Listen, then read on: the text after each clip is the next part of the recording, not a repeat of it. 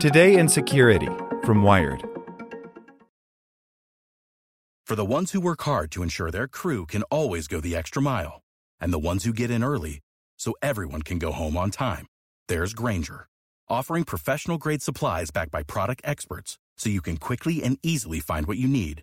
Plus, you can count on access to a committed team ready to go the extra mile for you. Call, click Grainger.com, or just stop by. Grainger, for the ones who get it done.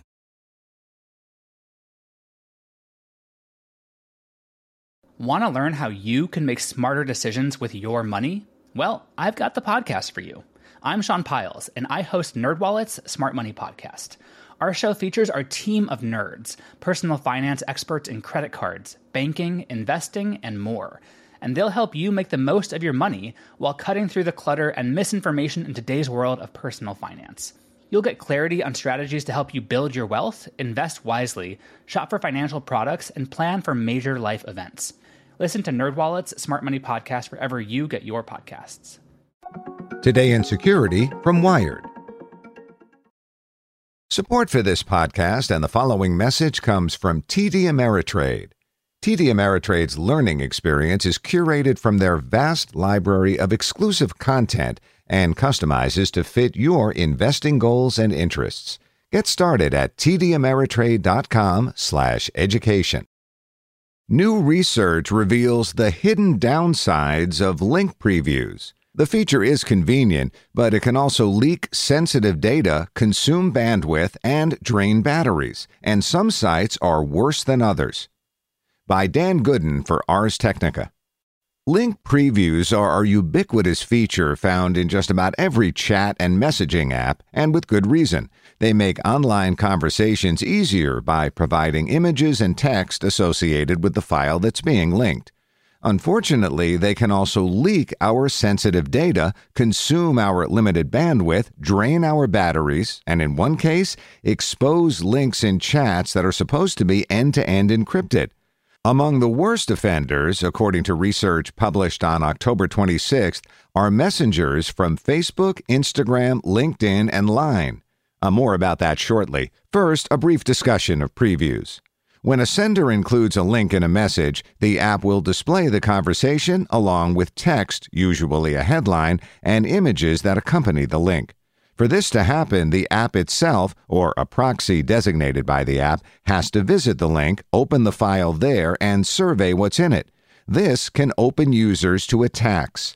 The most severe are those that can download malware. Other forms of malice might be forcing an app to download files so big they cause the app to crash, drain batteries, or consume limited amounts of bandwidth. And in the event the link leads to private materials, say a tax return posted to a private OneDrive or Dropbox account, the app server has an opportunity to view and store it indefinitely. The researchers behind the report, Talal Haj-Bakri and Tommy Misk, found that Facebook Messenger and Instagram were the worst offenders. Both apps download and copy a linked file in its entirety, even if it's gigabytes in size. Again, this may be a concern if the file is something the users want to keep private. It's also problematic because the apps can consume vast amounts of bandwidth and battery reserves. Both apps also run any JavaScript contained in the link. That's a problem because users have no way of vetting the security of JavaScript and can't expect messengers to have the same exploit protections modern browsers have. Haj-Bakri and Misk reported their findings to Facebook, and the company said that both apps work as intended. LinkedIn performed only slightly better. Its only difference was that rather than copying files of any size, it copied only the first 50 megabytes. Meanwhile, when the Line app opens an encrypted message and finds a link, it appears to send the link to the Line server to generate a preview. We believe this defeats the purpose of end-to-end encryption, since Line servers know all about the links that are being sent through the app and who's sharing which links to whom, Haj-Bakri and Misk wrote. Discord, Google Hangouts, Slack, Twitter, and Zoom also copy files, but they cap the amount of data at anywhere from 15 to 50 megabytes. All in all, the study is good news because it shows that most messaging apps are doing things right. For instance, Signal, Threema, TikTok, and WeChat all give users the option of receiving no link preview. For truly sensitive messages and users who want as much privacy as possible, this is the best setting. Even when previews are provided, these apps are using relatively safe means to render them. Still, the researchers' post is a good reminder that private messages aren't always, private.